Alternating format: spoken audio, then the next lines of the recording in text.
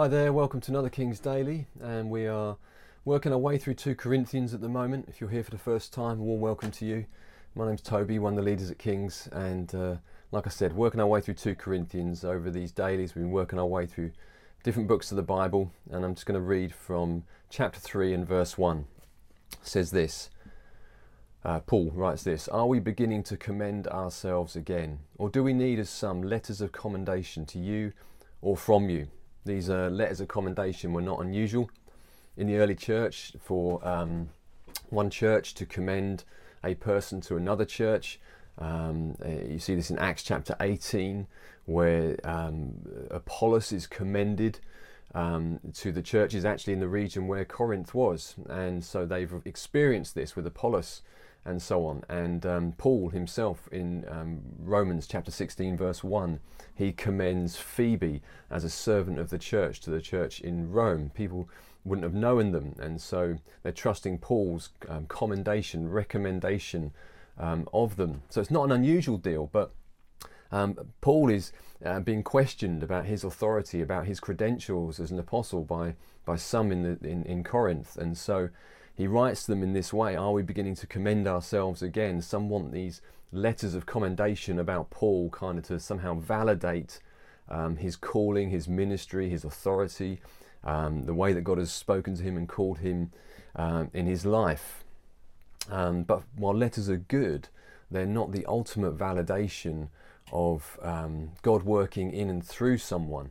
And so he writes in verse 2, "You are our letter, written in our hearts, known and read by all men, being manifested that you are a letter of Christ, cared for by us, written not with ink, but with the Spirit of the living God, not on tablets of stone, but on tablets of the human heart."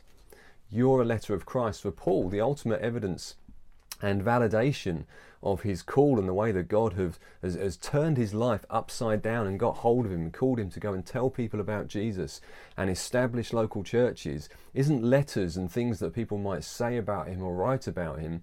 The ultimate validation here is them themselves. It is the fact, the way that God has worked in and through their lives and turned their lives upside down and the right way up, if you like, and changed them and caused them to put their trust in Jesus and follow him and then live out from that place. And so he says, you're a letter of Christ, you're read by others.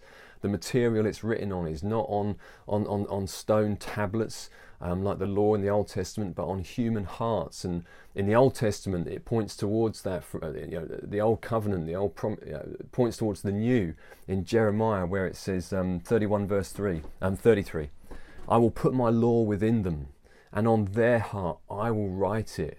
God would inscribe something on our hearts in such a way by the Spirit that we have a desire to follow God, to love God, to turn back to God. He would work in our hearts. It would be an inward deal, and from the inside out. That's the point really of Christianity. It doesn't start with external behaviours and conformity to a religion or rituals or anything like that. It starts from the inside out, God's work of grace in a person's life as they put their trust in Jesus, and that's a work of God's grace in our life even to do that.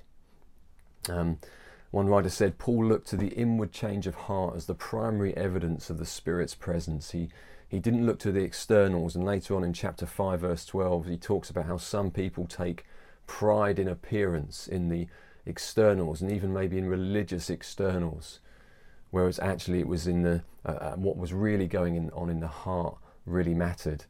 And so for Paul it was their changed lives at a heart level, at the centre of their lives level, that then manifested itself in outward behaviour and the ways that they lived and the ways that they were.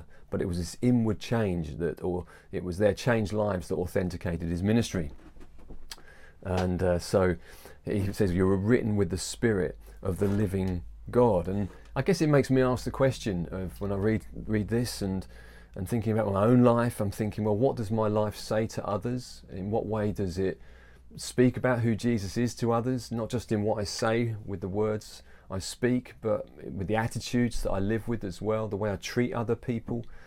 Someone once said that you, if you're a Christian, and I may be the only Bible someone reads.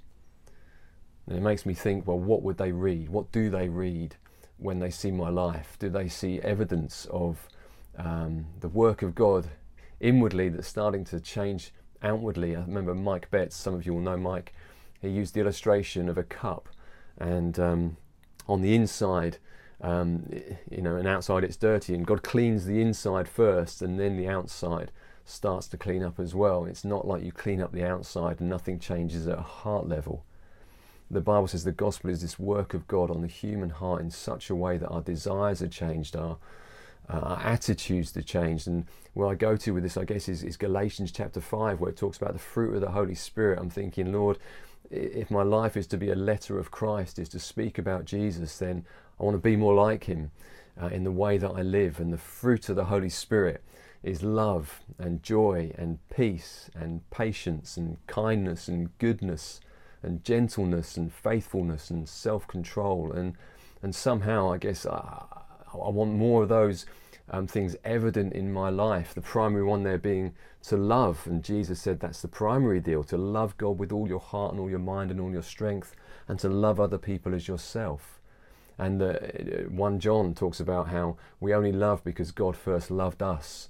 And so keeping ourselves rooted in the love of God and understanding and enjoying God's love for us, ultimately seen in the giving of Jesus' life on the cross, because no greater love is there than that. And we keep immersed in that, keep under the kind of Niagara Falls of God's love, that then he changes us and enables us to love other people as well. And so Paul writes in Ephesians, he says, walk in love, just as Christ loved you. And so I think today I'm just praying that God would help me to walk in love today, and love is kind and love is patient and so on. In 1 Corinthians chapter 13, that's a great place to go to and just look at that and insert your name. Rather than love is, put Toby is, or Jane is, or Peter is, or whatever your name might be. Insert that into love is and pray through it and ask God to help you to be a letter of Christ today, seen primarily in the way that we love God and the way that we love people.